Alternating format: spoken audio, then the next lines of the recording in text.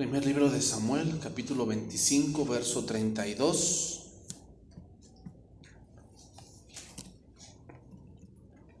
Vamos a continuar con nuestra serie, La autoridad delegada.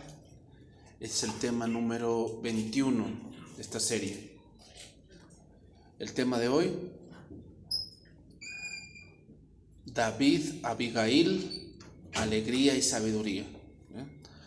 David-Abigail, Alegría y Sabiduría. Vamos hoy a entender un principio importante, hermanos. Tanto el hombre como la mujer tienen un rol diferente. O sea, delante de Dios valen lo mismo. Son personas, son seres humanos hechos a la imagen de Dios. Valen la sangre de Cristo. Pero sin duda tienen cualidades y tienen roles muy distintos que solamente un hombre o una mujer puede desempeñar. Y una de las cosas que tiene una mujer dentro de un hogar es que de ella depende mucho las relaciones que se formen dentro del hogar. De ella depende mucho. Es decir, ella es la que pone la imagen delante de sus hijos, quién es el papá, quién es la mamá, quién es la autoridad. De ella depende mucho eso. El hombre es más autónomo, el hombre es un poquito más duro en el sentido, no que no tenga sentimientos, sino es un poco más racional. La mujer no es así. O sea, sí es racional. Hay mujeres que son muy inteligentes, hay mujeres que son muy capaces, y lo son, pero la mujer es más sentimental, es más cariñosa. Por eso, por decir, en un embarazo, cuando la mujer ama a su hijo desde que lo tiene en el vientre, lo ama. Pero con el hombre es distinto. El hombre empieza a amar a su hijo en el punto de cuando lo tiene con él, cuando ya lo ve, cuando le habla, cuando le responde, cuando lo cuida, empieza a surgir un amor del hombre hacia el hijo. Pero la madre es distinto, porque la mamá tiene esa parte de amorosidad. Por eso los hijos se van un poquito más con la mamá. ¿Por qué? Porque tiene esa parte de más amor. En el sentido de que es un poquito más comprensiva, es un poquito más... y esa parte a veces las lleva a que las manipulen. Entonces, esa parte la tiene la mujer. Entonces, de ella depende mucho la relación del hogar. Depende mucho. Pero a lo que voy, hermanos, es que también de la mujer depende mucho si tu casa va a triunfar o no. De ti va a depender. O sea, tú quieres que tus hijos sean exitosos, quieres que tus hijos sean buenas personas, ¿verdad? Quieres que sean buenos profesionistas, a lo mejor quieres tú que sean buenas mamás, o buenas esposas, o buenos esposos, responsables. Depende mucho de ti, mamá, depende mucho. O sea, de los dos, es obvio, pero de ti más. Entonces podemos decir que cuando un hijo llega a un punto de fracasar, tienes tú una parte de culpa. ¿Por qué? Porque de ti dependen mucho esas relaciones en el hogar. De ti, mamá. Porque tú tienes esa parte que Dios te ha dado. Eso es parte del diseño de Dios. O sea, eso solamente lo hace la mujer. El hombre sí tiene esa parte, pero el hombre en una parte de la imagen de Dios es más autónomo. Es más autónomo. O sea, los hombres somos más independientes. O sea, como que pues, hacemos y vamos, ¿no? Y salimos. O sea, vemos que los que más se salen de la casa son los hombres. Las mujeres se salen, pero casi siempre se salen porque se juntaron, o porque se casaron, o porque cosas así. Pero el hombre no es así. El hombre se sale porque se siente autónomo. Y esa es parte de la imagen de Dios. O sea, es en el sentido de la autonomía bíblica. O sea, Dios es autónomo. Dios es alguien que no depende de nadie. Y no quiere decir que el hombre no dependa de nadie. No, sí dependemos. Pero el hombre es más autónomo en el sentido de que, pues por eso Dios lo hizo así, para que trabaje. La mujer no. La mujer es más de relaciones. O sea, se relaciona mucho con los hijos, está a tiempo en la casa, sabe lo que le pasa a su hijo, sabe lo que le pasa a su hija. Y nosotros los hombres somos un poquito más así como que, ay, exageras. O sea, no le pasa nada. No le pasa nada, que está creciendo, está madura, está en la edad de la punzada. Vea, los hombres no somos así, o sea, nosotros no somos como que tan apegados. La mujer sí, y tiene un porqué. ¿Qué? ¿Por qué? Porque son roles que desempeñamos. Entonces vamos a ver aquí una mujer, Abigail, que era hermosa, pero dice que lo que más la cualidad que más se le da es que era inteligente. Ay, dices, híjole. Bueno, vamos a leer ahí. Primer libro de Samuel 25:32 dice: Y dijo David a Abigail: Bendito sea Jehová Dios de Israel, que te envió para que hoy me mostrases, y bendito sea tu razonamiento. Fíjate cómo dijo: bendito sea tu razonamiento, y bendita tú que me has estorbado hoy de ir a derramar sangre y a vengarme por mi propia mano. Porque vive Jehová Dios de Israel, que me ha defendido de hacerte mal, que si no te hubieras dado prisa en venir a mi encuentro, de aquí en mañana no le hubiera quedado con vida a Nabal ni un varón.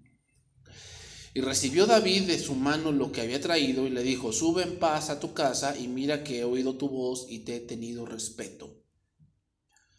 Hasta este momento, hermanos, David estaba casado con la hija de Saúl, la cual en ese momento no estaba con él porque al huir, recuerda que la dejó y ella dijo que no, que la amenazó. Bueno, hay dos cosas que son muy claras entre un hombre y una mujer, y de él depende cómo ella se vuelve, ¿ok?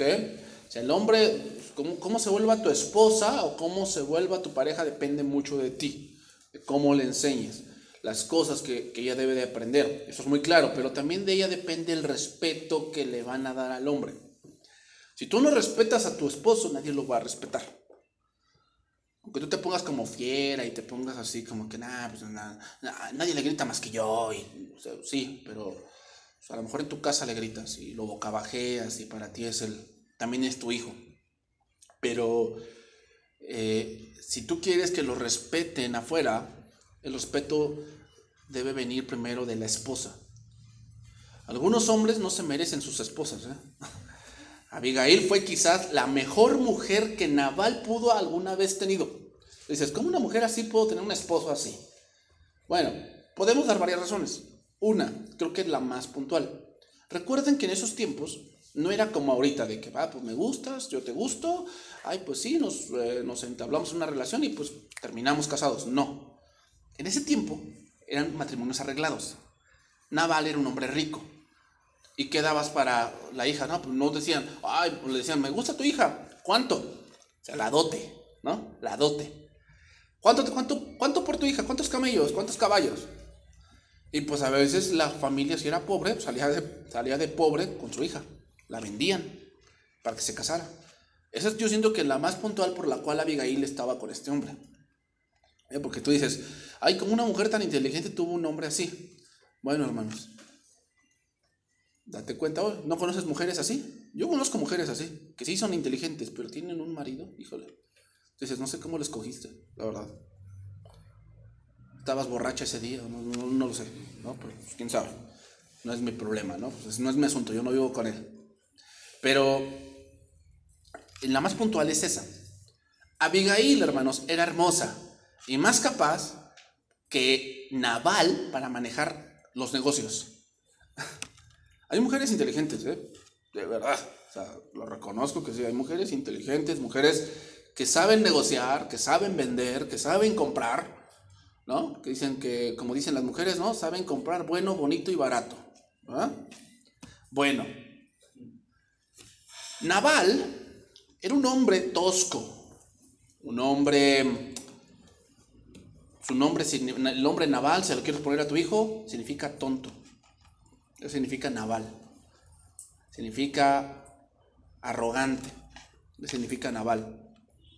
Tú ya te imaginarás cómo era ese hombre. Típico Pancho Villa, ¿no? Que pues no le pide consejos a nadie. Piensa que, pues, ¿por qué le voy a decir que me dé un consejo, no? Sería como rebajarme. Mira, vamos a leer algunos versos sobre esto. Proverbios 12:4. Proverbios 12:4.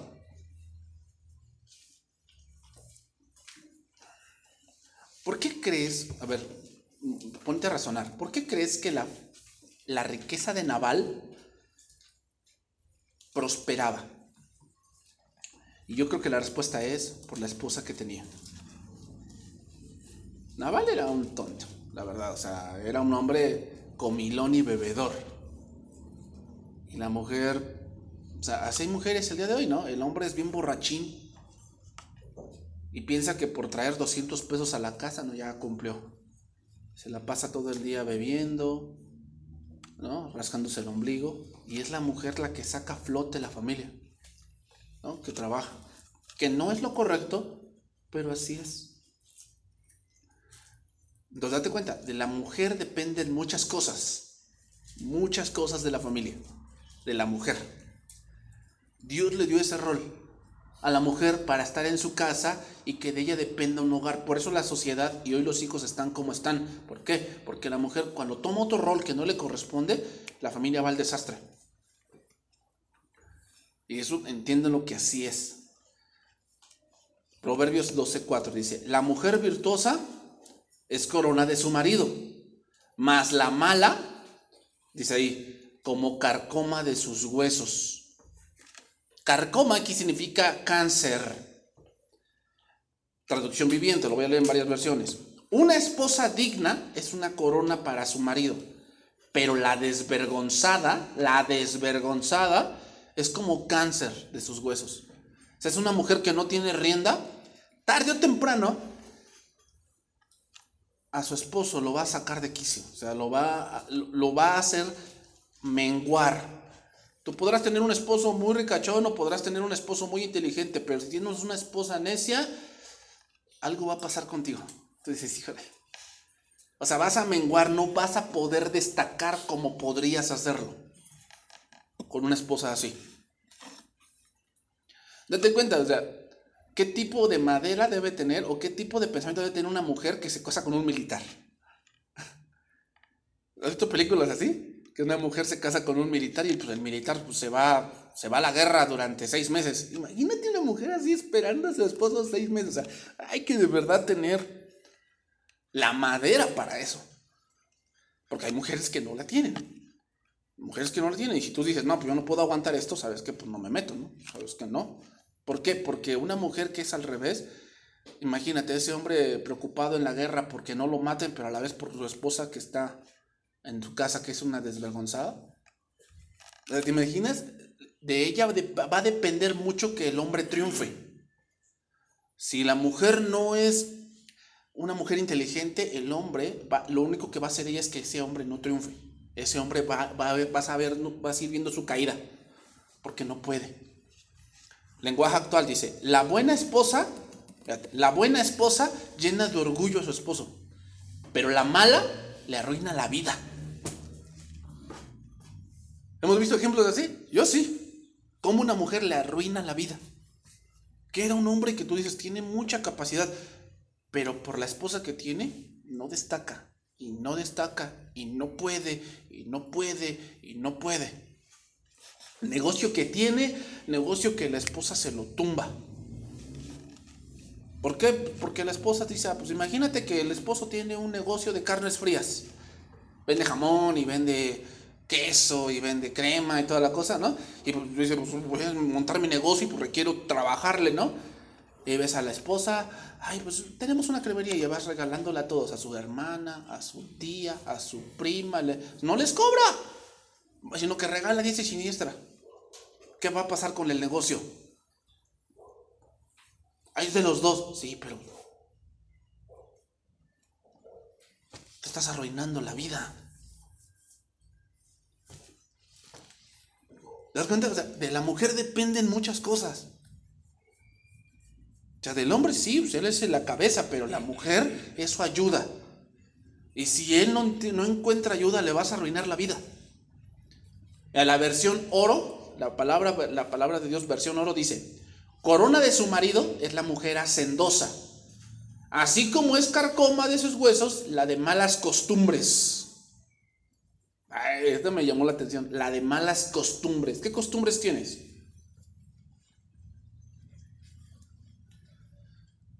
A mí me contó mi mamá que ella tenía la costumbre de que y el papá quería un huevo y en ese preciso momento iba a comprar 2 huevos a la tienda. 2 huevos. Para hacerle huevos a mi papá. Será una mala costumbre. ¿Por qué?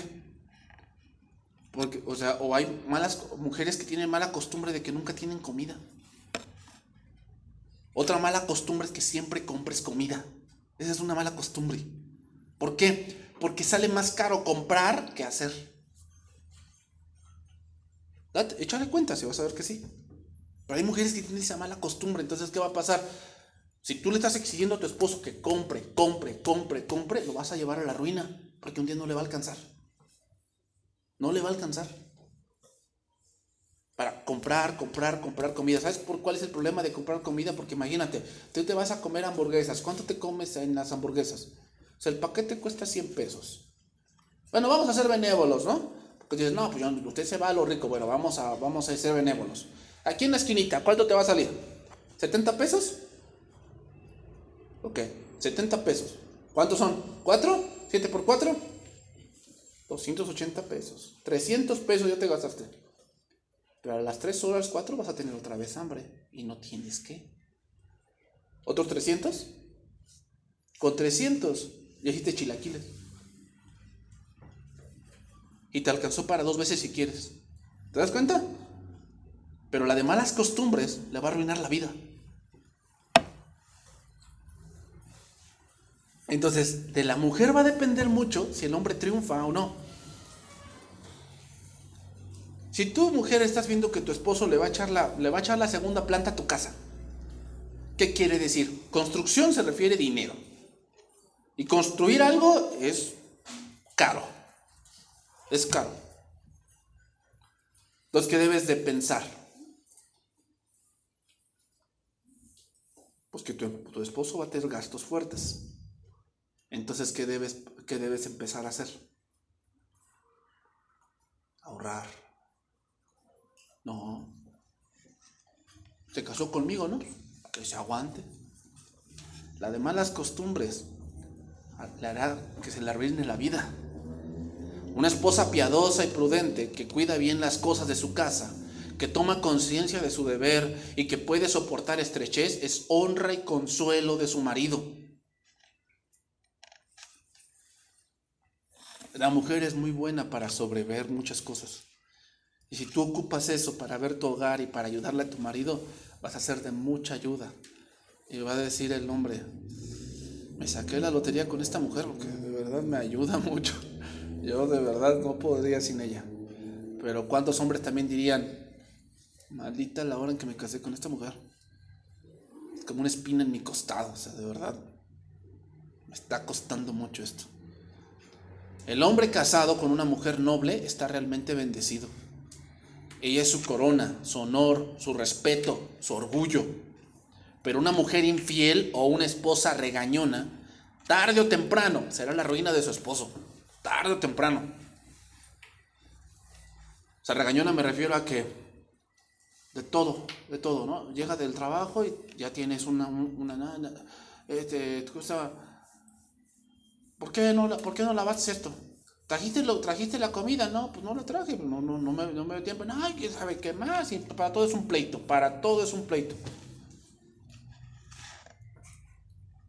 Proverbios 14:1 dice ahí. Proverbios 14:1 dice, la mujer sabia edifica su casa, mas la necia con sus manos la derriba. Dice, lenguaje actual, fíjate lo que dice, la mujer sabia une a su familia. Une a su familia, pero la mujer tonta la desbarata. Es interesante, hermanos, pero mencionaré un verso anterior. El capítulo anterior dice, 13:1 de Proverbios, el hijo sabio recibe el consejo del padre, mas el burlador escucha las reprensiones. Es interesante, pero aquí habla del hijo recibiendo consejo, y en el siguiente pone a la mujer que edifica su casa, es decir, la mujer toma un papel muy importante en el hogar, donde tal vez el hombre no está mucho tiempo por su trabajo, como la mujer. La mujer estimula, alienta a su familia y a todos los que están vinculados con ella. Ese es el papel de la mujer. Fíjate qué gran papel tiene la mujer, porque muchos dicen, ay, la mujer no hace nada. No, ¿sí? Imagínate mantener unida una familia. ¿Te imaginas? Y así se ve, o sea, yo lo vi con mi abuelita paterna. Ella estaba allí y todos los hijos ahí, ¿no? Todos los hijos se juntan por ella, por la mamá. Cuando ella murió, pregúntame si se han vuelto a reunir. Es que la mamá tiene esa parte de unir la familia. De unir la familia. Entonces, ¿qué quiere decir? Que la mamá tiene esa responsabilidad de que recordarle a su hijo lo que su padre le ha dicho.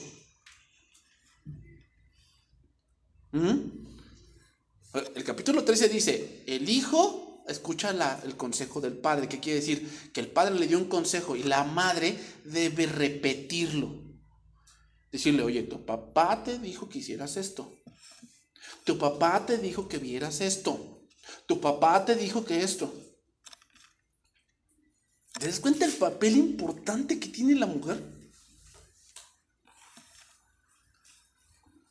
Imagínate, por eso es un peligro cuando la mujer trabaja, y más cuando tiene hijos. No estoy diciendo que sea malo que trabaje, no, pero si tienes hijos chiquitos, el que tú trabajes es un peligro para tu familia, porque ¿quién los une? Si tú no estás, ¿quién los une? Tú esperas que la abuelita los una, no es su papel, el papel es tuyo.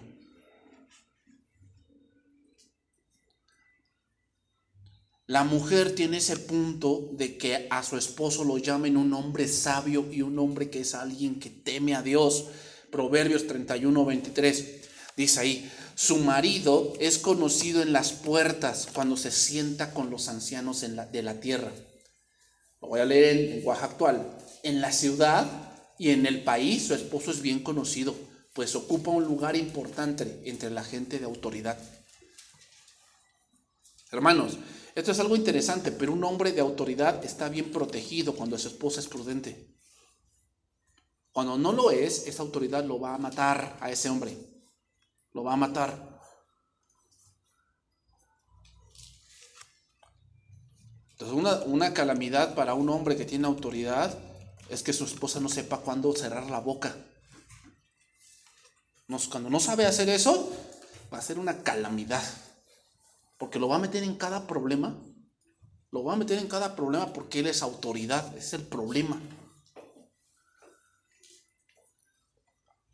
Entonces, hermanos, retomo la historia. Nabal era un cabeza dura. Un hombre de verdad que merecía lo que le pasó. Pero sin duda, hermanos, yo creo que parte de su riqueza no era por decisión de él, sino de ella, de Abigail. Con esto decimos que la mujer no es tonta. Es decir, no es solo para la casa. No. La mujer también tiene inteligencia. Tiene esa parte de creatividad, poder de emprender, poder de negociar. Sin embargo, esto funciona cuando la mujer tiene esa autoridad.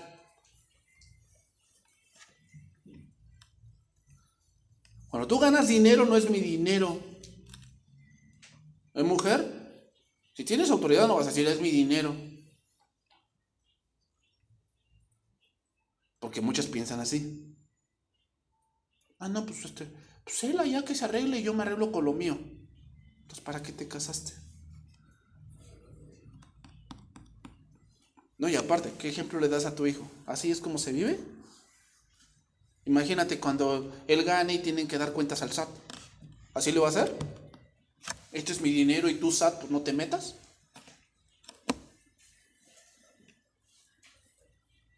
¿Te das cuenta? O sea, la mujer que va a edificar su casa ayuda a su esposo.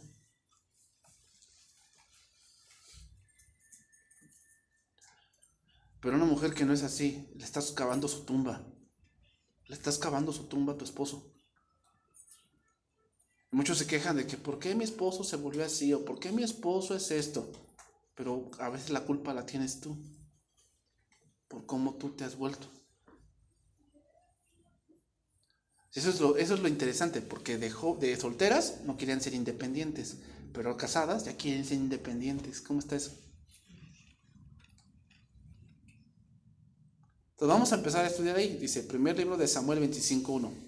Murió Samuel y se juntó con Israel. Se juntó todo Israel y lo lloraron. Y lo sepultaron en su casa en Ramá. Y se levantó David y se fue al desierto de Parán. El nombre Abigail, hermanos, significa alegría del Padre, satisfacción del Padre. Aquí en este punto, hermanos, vino una temporada de paz para David y de descanso. Saúl se había vuelto a su casa, lo había dejado solo en el deshabitado territorio del Mar Muerto, en el desierto de Parán. Y en medio de esa paz y soledad del desierto ocurre algo, y muere Samuel.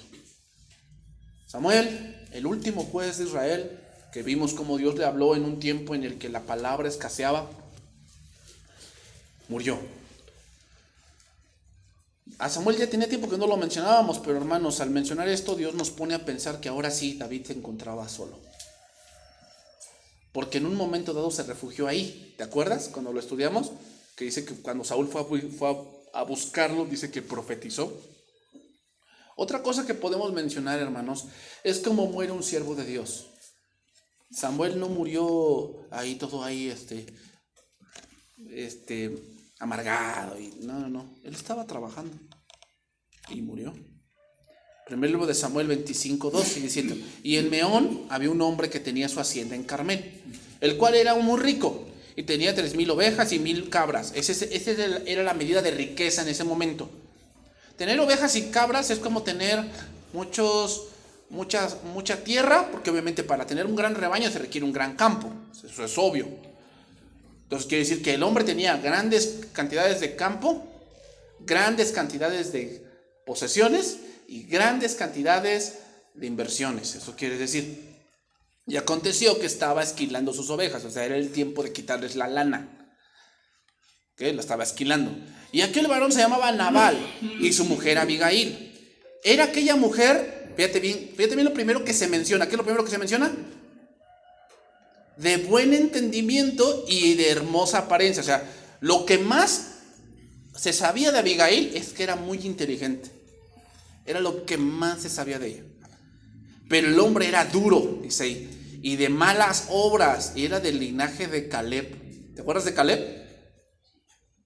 Era uno de los dos espías que entró a la tierra prometida. Lo voy a leer en lenguaje actual, como dice de este hombre. Dice: Nabal era un hombre muy rico, pues tenía propiedades en Carmel y era dueño de 3,000 ovejas y 1,000 cabras. Pero también era un hombre muy grosero. Era un hombre muy grosero y maleducado.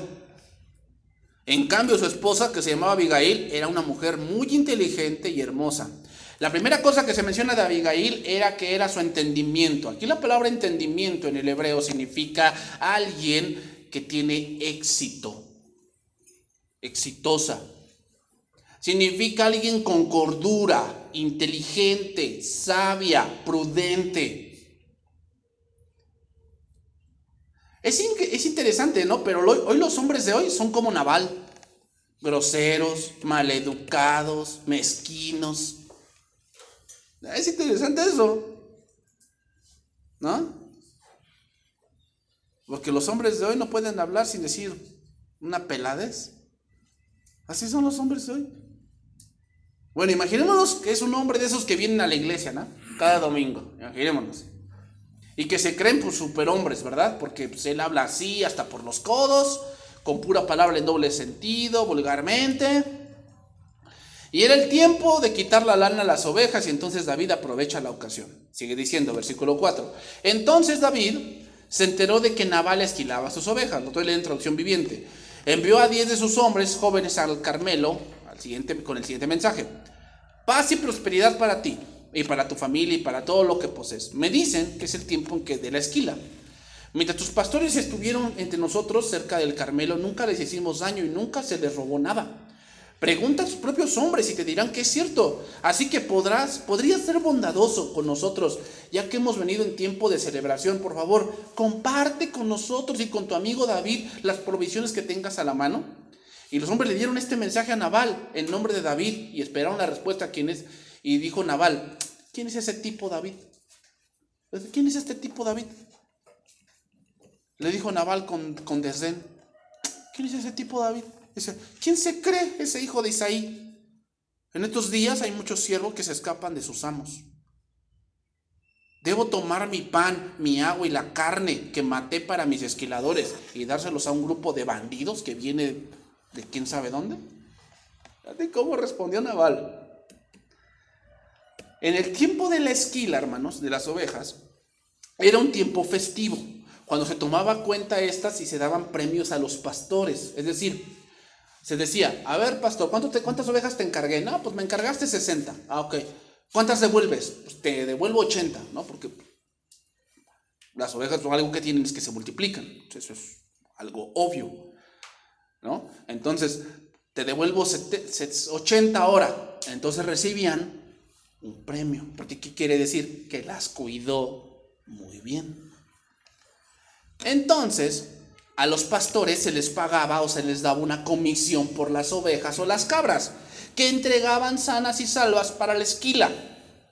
Y David quería una parte de eso, que por lo regular consistía en lana, productos lácteos o grano. Eso es lo que David quería. Nabal no solo desaprobó esto, sino que insultó a David. Lo llamó un desertor y un malagradecido. Fíjate quién era Nabal, ¿eh?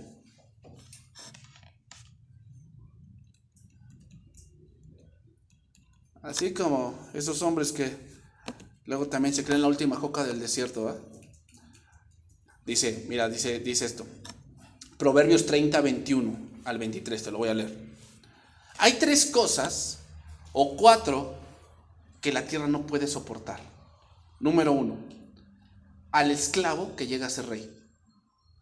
¿Por qué está diciendo eso el proverbio? Porque está poniendo ejemplos de personas que se les sube a la cabeza. O sea, que piensan que son algo, pero no son.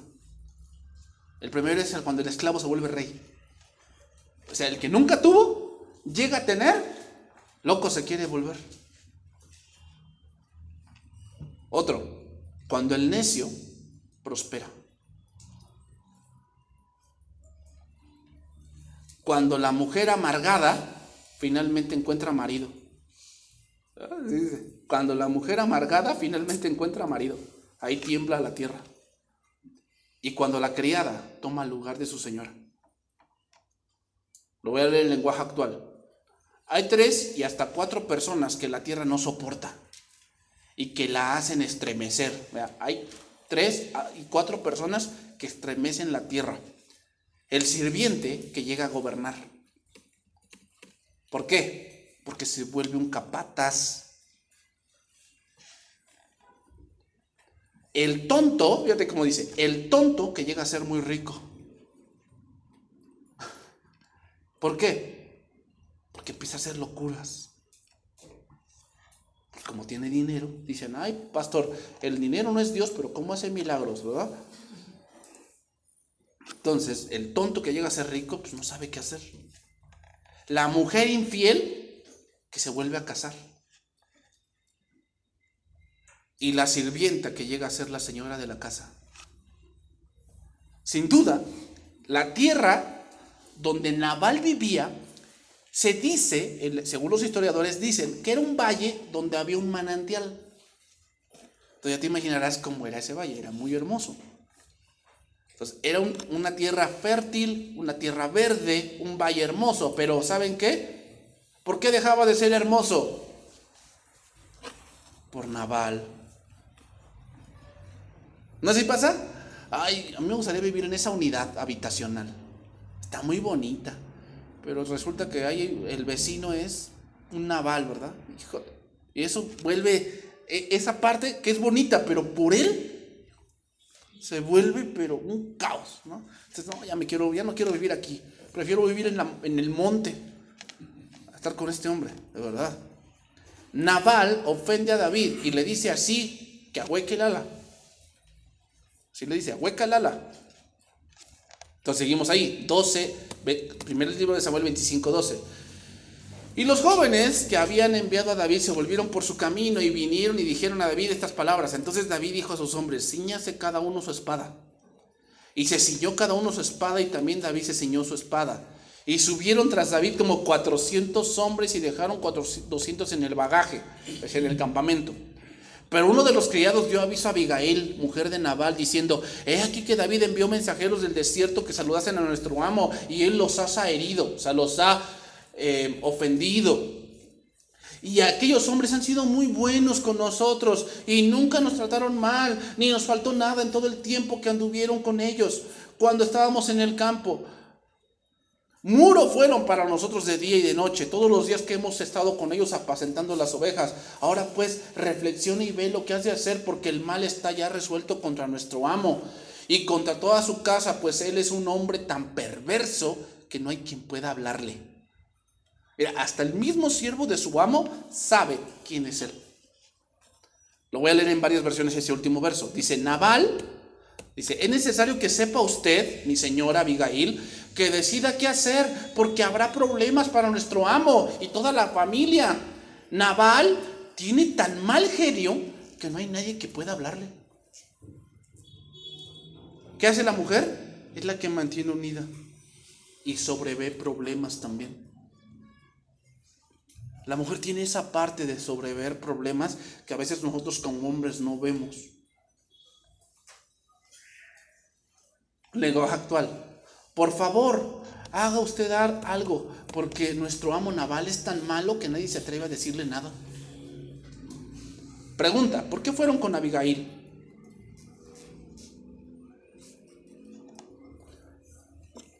Porque la única que era cuerda e inteligente era ella.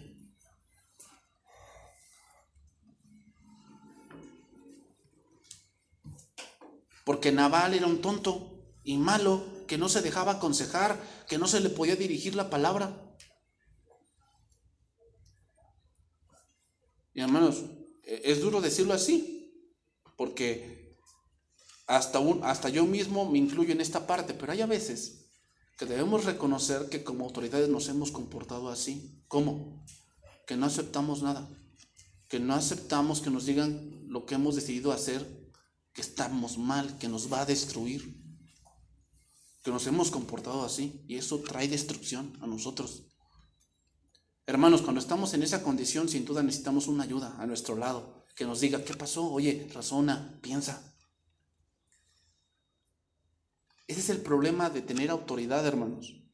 El problema es que si no tenemos a alguien que nos ayude, que sea razonable, nuestra destrucción está asegurada. Porque tú como hombre a la mujer ya resolviste comprar algo, y la mujer a lo mejor no lo ve tan necesario y te dice: oye, no lo necesitamos. No, ¿cómo no, mujer? Eso nos va a dar estatus, para que vean que nosotros también podemos. Y la mujer te dice: ¿te importa tanto eso? ¿Te importa tanto lo que digan? No lo necesitamos. ¿Te das cuenta? A veces necesitamos ese tipo de ayudas, porque a veces como hombres no estamos viendo que esa decisión que vamos a tomar nos va a destruir. Entonces, como te digo, tú como mujer puedes ser buena y decirle: oye, eso que estás pensando no es bueno, o sea, no es importante. O puede ser alguien que sea un sobrepeso para tu esposo. Entonces dijo: entonces, versículo 18, Abigail tomó luego 200 panes, 2 cueros de vino, 5 ovejas guisadas, 5 medidas de grano tostado, 100 racimos de uvas pasas y 200 panes de higos secos, y lo cargó todo en asnos. Y dijo a sus criados: id delante de mí, yo seguiré luego. Y nada declaró a su marido Nabal. Y montada en un asno, descendió por una parte secreta del monte, y he aquí que David y sus hombres venían frente a ella, y ella le salió al encuentro. Y David había dicho: ciertamente en vano he guardado todo lo que éste tiene en el desierto, sin que nada le haya faltado en todo cuanto es suyo, y él me ha vuelto mal por bien. Así haga Dios a los enemigos de David y aún les añada, que de aquí en mañana, de todo lo que fuere suyo, no he de dejar con vida ni un varón. Fíjate lo que había resuelto David. Y cuando Abigail vino a David, se bajó postando prontamente del asno, y postándose sobre su rostro delante de David, se inclinó a tierra. Eso quiere decir que su frente tocó el piso. Eso quiere decir. Y se echó a sus pies y dijo: Señor mío, sobre mí sea el pecado, mas te ruego que permitas que tu sierva hable a tus oídos y escucha las palabras de tu sierva. No hagas caso ahora, mi señor, de ese hombre perverso, de Nabal, porque conforme a su nombre es así, él se llama Nabal, o sea, tonto, perverso. Y la insensatez está con él. Mas yo, tu sierva, no vi a los jóvenes que tú enviaste. Ahora pues, Señor mío, vive Jehová y vive tu alma, que Jehová te ha impedido el venir a derramar sangre y vengarte por tu propia mano. Sean pues como Nabal tus enemigos y todos los que procuran mal contra ti. Y ahora este presente con tu sierva he traído a mi Señor. Se ha dado a los hombres que siguen a mi Señor, y yo te ruego que perdones a tu sierva esta ofensa, pues Jehová de cierto hará casa estable a mi Señor. ¿Qué le está diciendo? Tú vas a ser rey. Y no es bueno que seas rey con sangre en las manos. No es bueno. Fíjate el razonamiento de Abigail. Abigail sabe quién es David. O sea, ahí vemos, una mujer debe también estar informada. Sí, hermanos. O sea, entérate lo que pasa a tu alrededor. Una mujer debe estar informada. ¿De qué estaba informada Abigail? Que David huía, que Saúl lo perseguía. Y otra cosa, ¿de qué estaba informada? ¿Qué había sacado en su razonamiento?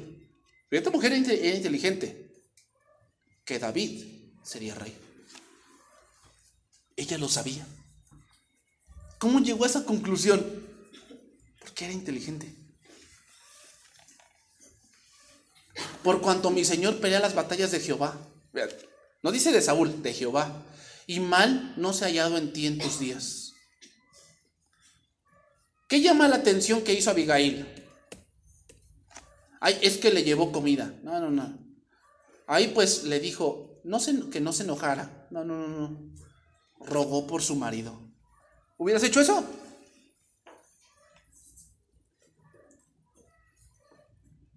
Hermanos, eso no cualquiera. Mencionaré algunos puntos que remarcó Abigail. Número 1, se echó la culpa. Ella se echó la culpa. No, ¿por qué, pastor?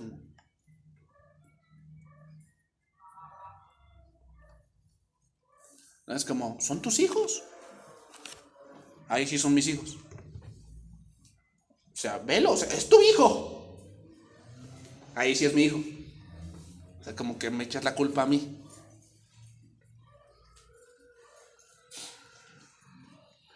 Dos, pide perdón por la ofensa. Ay, hermanos, esto es bien difícil, porque la palabra que ocupan muchos para no decir perdón es discúlpame. Discúlpame es cuando el baño estaba ocupado. Ahí abres y, ay, no, disculpe. Ahí sí ocupas disculpe. Pero cuando te equivocas, no es disculpe, pues que entraste al baño. ¿Qué? Esa palabra cuesta mucho, el perdóname. Esa palabra cuesta mucho. Esa palabra en un vocabulario de una mujer le cuesta. Y más cuando se siente mayor. Es que yo me siento más inteligente. No, ¿por qué le voy a decir que me perdonen? ¿Está loco? Y aquí Abigail dice que la perdone. Que la perdone a ella. Número 3. Atribuye a Jehová el encuentro con David. Número 4. Que recuerde que la venganza es de Dios. Y número 5, le dice que él sería rey. Y este es un caso menor. Fíjate lo que dice Abigail, Hermanos, aquí viene una pregunta y es esta. ¿Por qué en el capítulo anterior David perdona a Saúl, que lo tenía a su merced, y aquí no perdona a Nabal?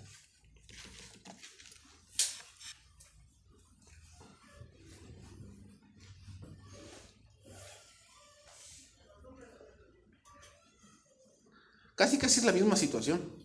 Las dos cosas, creo yo, que merecían como que la misma reacción, ¿no? Saúl había ofendido a David porque le había prometido su hija, no se la dio, buscaba su mal, lo trataba de alancear. Pues me imagino que estoy enojado, lo veo allí, pues lo mato. ¿Y por qué aquí que le responde mal Nabal, David resuelve matarlo? ¿Por qué no reaccionó igual que con Saúl? Ay, pues porque Saúl era el rey. No estoy diciendo la posición, estoy diciendo la situación. ¿Por qué con Nabal resuelve matarlo y con Saúl no? Te voy a responder. Esto nos enseña puntos importantes dentro de la autoridad. Número 1, no hay autoridad humana perfecta. No hay. O sea, no hay pastores perfectos, no hay presidentes perfectos, no hay padres perfectos. No hay. Número 2, otra cosa, a veces como autoridad actuamos por impulso. O sea, a lo mejor en esos momentos con Saúl tenía la cabeza muy fría, David la tenía muy fría. Entonces tomó una decisión. Y tal vez con Nabal estaba muy sentimental. Y por esa parte en la cual él se encontraba, tomó una decisión. Y muchas veces eso pasa. A veces en una situación la autoridad toma una decisión buena, una decisión razonable. Y a veces, porque tiene mucha presión, porque tiene muchas cosas que resolver, porque a lo mejor está enfermo, porque a lo mejor tiene muchas cosas en la cabeza, toma una decisión por impulso. A veces sí pasa. Por eso la autoridad requiere una ayuda. ¿Por qué? Porque va a llegar un momento en que la autoridad va a actuar así. ¿Cómo? Por impulso. Y ahí es donde entra la ayuda y le dice, oye, ya ver, razona bien lo que vas a hacer. Número 3. Otra cosa que vemos, que necesitamos ayuda para gobernar porque no podemos solos. Así a veces pasa con el papá. En asuntos mayores donde el hijo parece que se merece que le tunda, como que el papá dice, a ver hijo, voy a hablar contigo, ¿no? Y como que tú como mamá, como que tú sientes que merece que su papá pues le dé sus nalgadas porque hizo algo que no debía haber hecho. Entonces como que el papá en ese momento no resuelve eso, sino como que dice, a ver hijo, voy a hablar contigo. Y empieza a hablar con él, a ver, ¿qué pasa contigo? ¿Qué sientes? A ver, dime qué te pasa. Y luego pasa otro asunto que a ti como mamá te parece menor. Y ahí el papá reacciona y se lo tunda. Y tú como dices, ay, esto que sí merecía que te lo tundaras, no le das. Y en esto que parece menor, sí le das. Y es por eso, hermanos. Porque tal vez en ese momento cuando él hizo eso, el papá estaba más sereno, más razonable. Entonces, pues decide en ese raciocinio no pegar, sino hablar. Pero tal vez en la otra estaba un poquito más sensible. Tenía problemas en la cabeza. Entonces, como para sacar esa euforia, ¿qué hace? Ocurre algo y reacciona y ¡pum!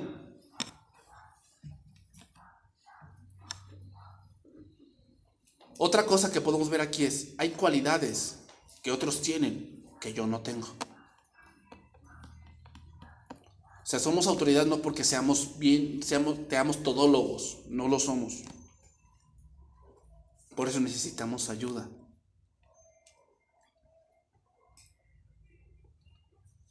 Por eso te digo, no hay autoridades perfectas, pero la autoridad sí necesita una ayuda.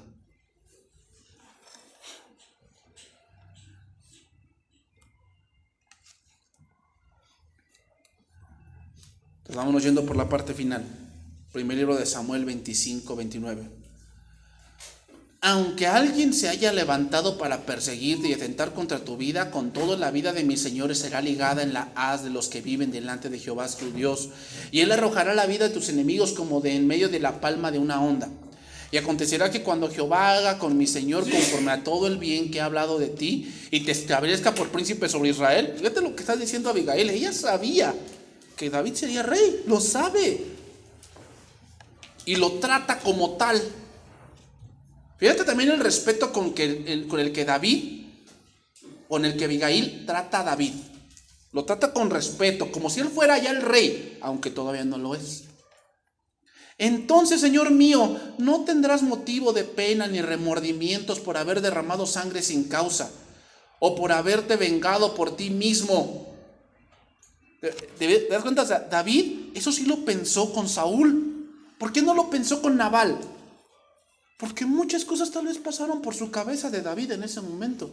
Y necesitaba a alguien que le dijese, oye, no es bueno que te vengues. Te digo, lo sabemos como autoridad, pero a veces estamos un poco, a lo mejor cargados de trabajo, a veces, o sea, no como justificación, pero el punto es que son humanos y que en algún momento no están serenos y que requiere una ayuda para decirle, oye, no estás tan sereno, no estás mirando claramente, las cosas son así. ¿Te das cuenta? Una mujer puede ser la ayuda de su esposo o la ruina de él. Entonces sigue diciendo, guárdese pues mi señor, y cuando Jehová haga bien a mi señor, acuérdate de tu sierva. Y dijo David a Abigail, bendito sea Jehová Dios de Israel, que te envió para que hoy me encontrases. Y bendito sea tu razonamiento, y bendita tú que me has estorbado hoy. ¿Qué entendió David? Que había razonado él mal, que había resuelto una decisión que lo iba a llevar a una consecuencia más grande.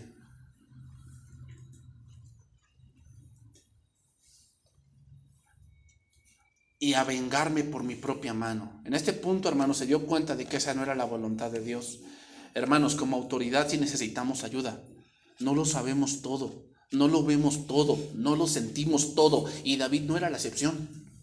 David y Dios, o Dios ayuda a sus siervos a no cometer una locura.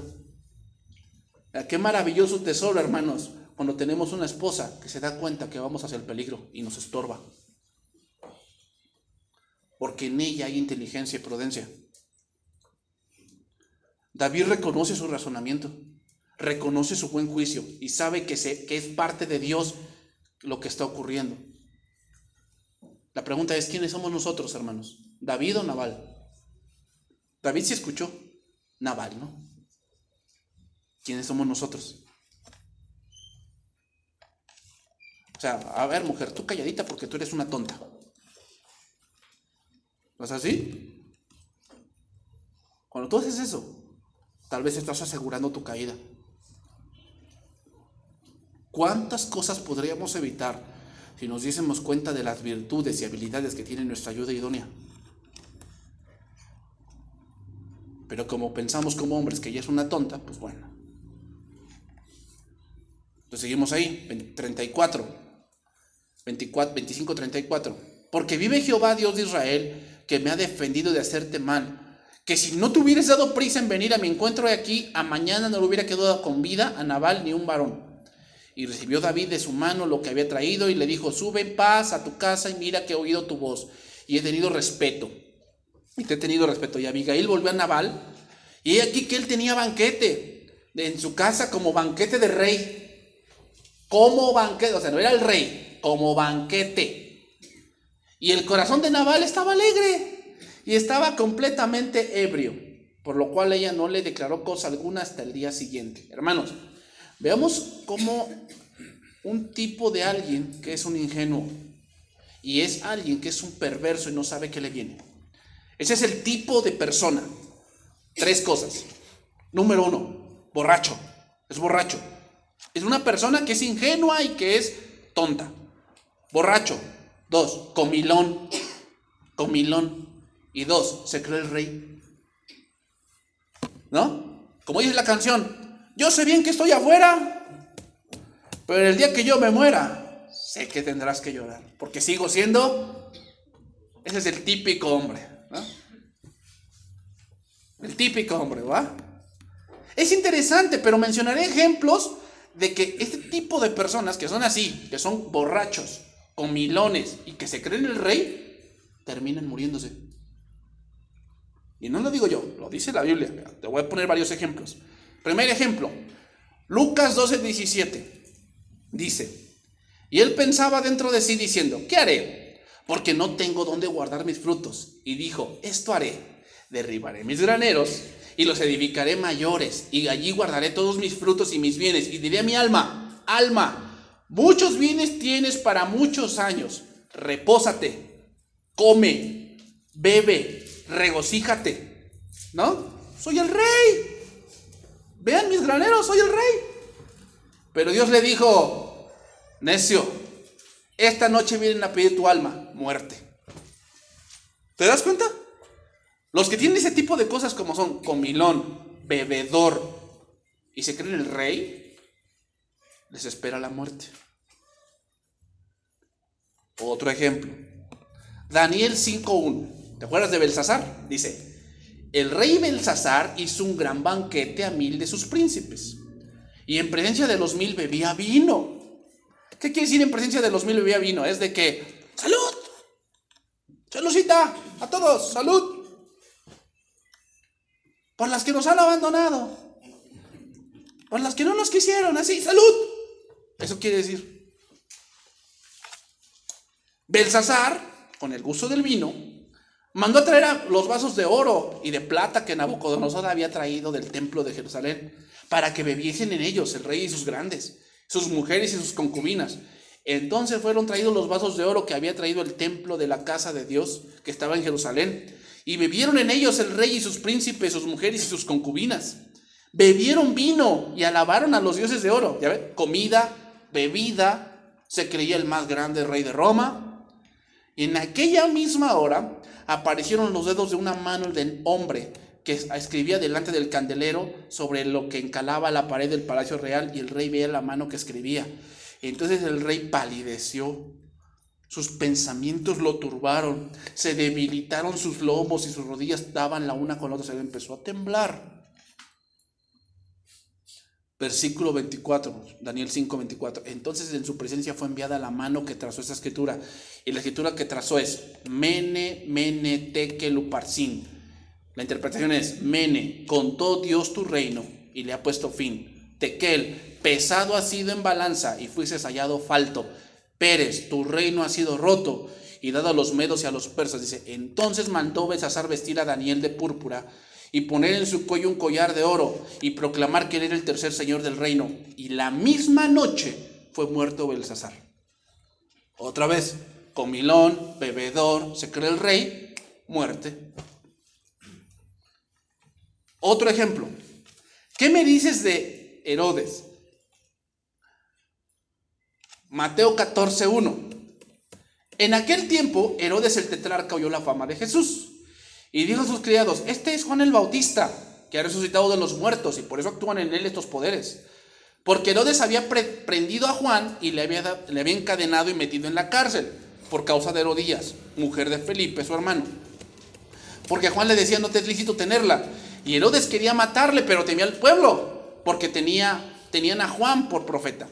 Pero cuando se celebraba el cumpleaños de Herodes, la hija de Herodías lanzó en medio y agradó a Herodes, por lo cual se le prometió con juramento darle todo lo que pidiese. ¿Cuándo haces eso? Porque ya te has entrado en copas, porque te sientes el rey. ¿Podía hacer eso Herodes? No podía hacer. Él era la chichincle de Roma. No podía darle la mitad del reino porque él era la chichincle. ¿Pero por qué prometió eso? Porque se creía el rey, comilón, bebedor. Y entonces dice, ella instruida por su madre, le dijo, dame en un plato la cabeza de Juan el Bautista. Se muere alguien. Y eso se repite en la Biblia, se repite, se repite, se repite. Y si se repite es porque es una verdad, ahí está. Y así puedo ir mencionando ejemplos, hermanos, que piensan que eso de ser hombre, pero no se dan cuenta que es como a Nabal, les espera la muerte. Entonces terminamos. Primer libro de Samuel 25:37. Pero por la mañana, cuando ya Nabal se le había pasado los efectos del vino, le refirió a su mujer estas cosas y desmayó su corazón en él y se quedó como una piedra. Y 10 días después Jehová hirió a Nabal y murió. Comilón, bebedor, se cree el rey, se muere. Y luego que David oyó que Nabal había muerto, dijo, bendito sea Jehová que juzgó la causa de mi afrenta, recibida de mano de Nabal, y ha preservado del mal a su siervo. Y Jehová ha vuelto la maldad de Nabal sobre su propia cabeza. Y después envió David a hablar con Abigail para tomarla por su mujer. Muchos dicen que le dio un infarto a Nabal, o que le dio un derrame cerebral. Las noticias lo aterraron, tanto que eso fue algo que su cuerpo crudo no pudo soportar. Otra cosa, hermanos, que podemos aquí decir. ¿Cuántos días pasaron? 10. El número 10 es la prueba del corazón. Como Belsasar, pesado había sido en balanza y había sido hallado falto, por lo tanto, murió. Hermanos, ante Dios no vamos a poder presumir nuestras parrandas. Eso solamente nos hace hacer ver que somos unos faltos de cordura. A Dios no le vamos a presumir eso. A Dios le vas a presumir, o Dios se alegra cuando tú eres un hombre centrado. Ahí se alegra Dios. Bebelón y comilón, eso déjaselo para los del mundo. Y los siervos de David vinieron a Abigail en Carmel y hablaron con ella diciendo: David nos ha enviado a ti para tomarte por su mujer. Ella se levantó, inclinó su rostro a tierra diciendo: he aquí tu sierva, que será una sierva para lavar los pies de los siervos de mi señor. Ay, no, ¿cómo crees? Eso, hermanas, bórrenlo. ¿Cómo creen que van a decir eso? Eso bórrenlo. Y levantándose luego Abigail con 5 doncellas que le servían, montó en un asno y siguió a los mensajeros de David y fue su mujer.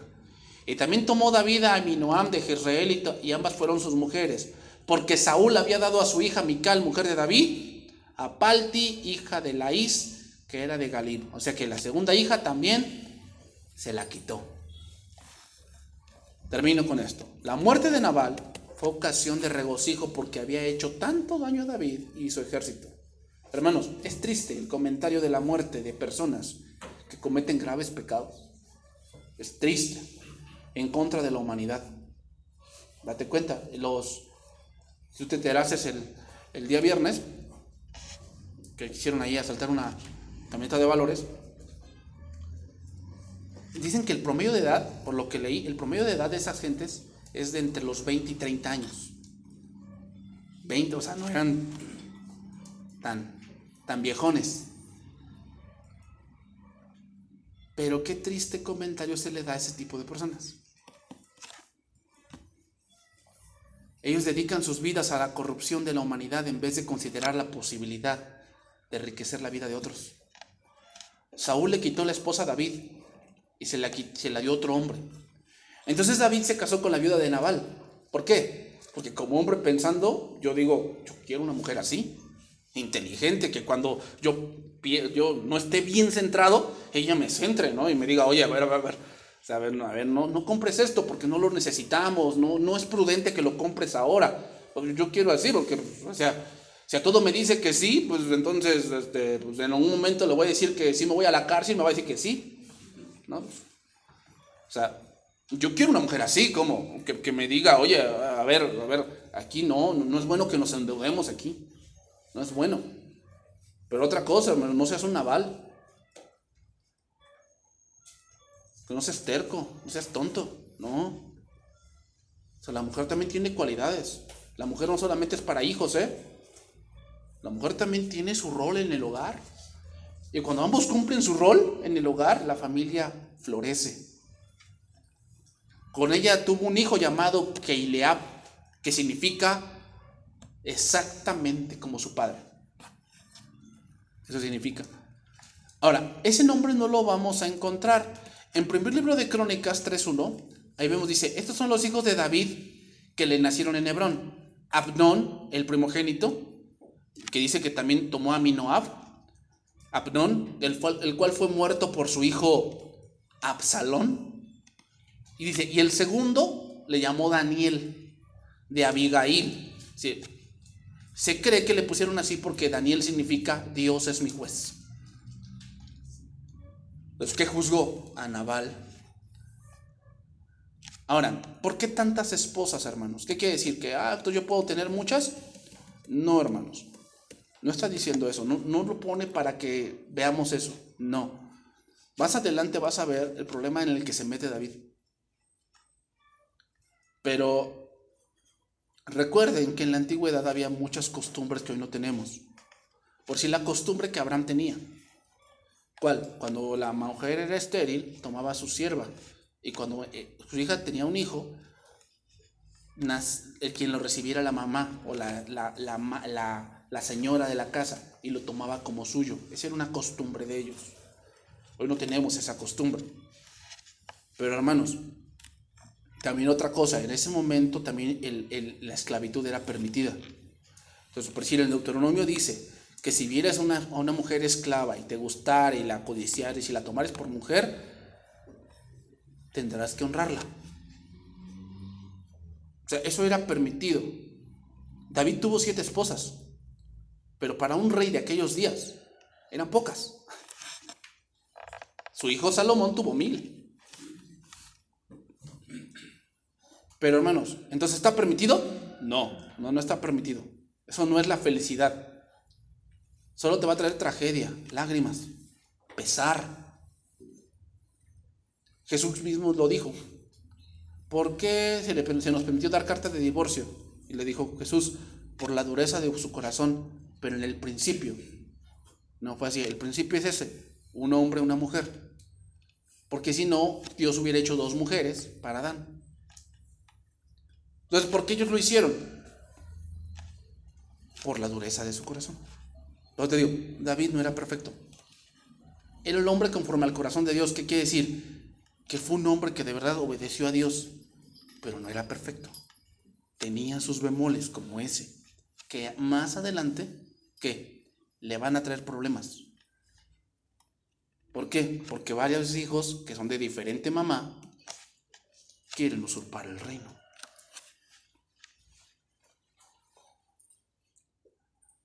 Salmo 128, y con eso vamos a terminar.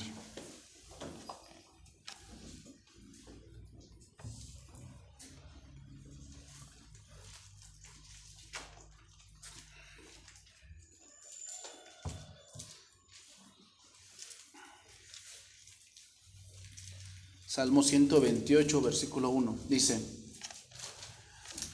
Bienaventurado todo aquel que teme a Jehová, que anda en sus caminos. Cuando comiere el trabajo de sus manos, bienaventurado será y le irá bien. Su mujer será como vid que lleva fruto a los lados de su casa, sus hijos como plantas de olivo alrededor de su mesa.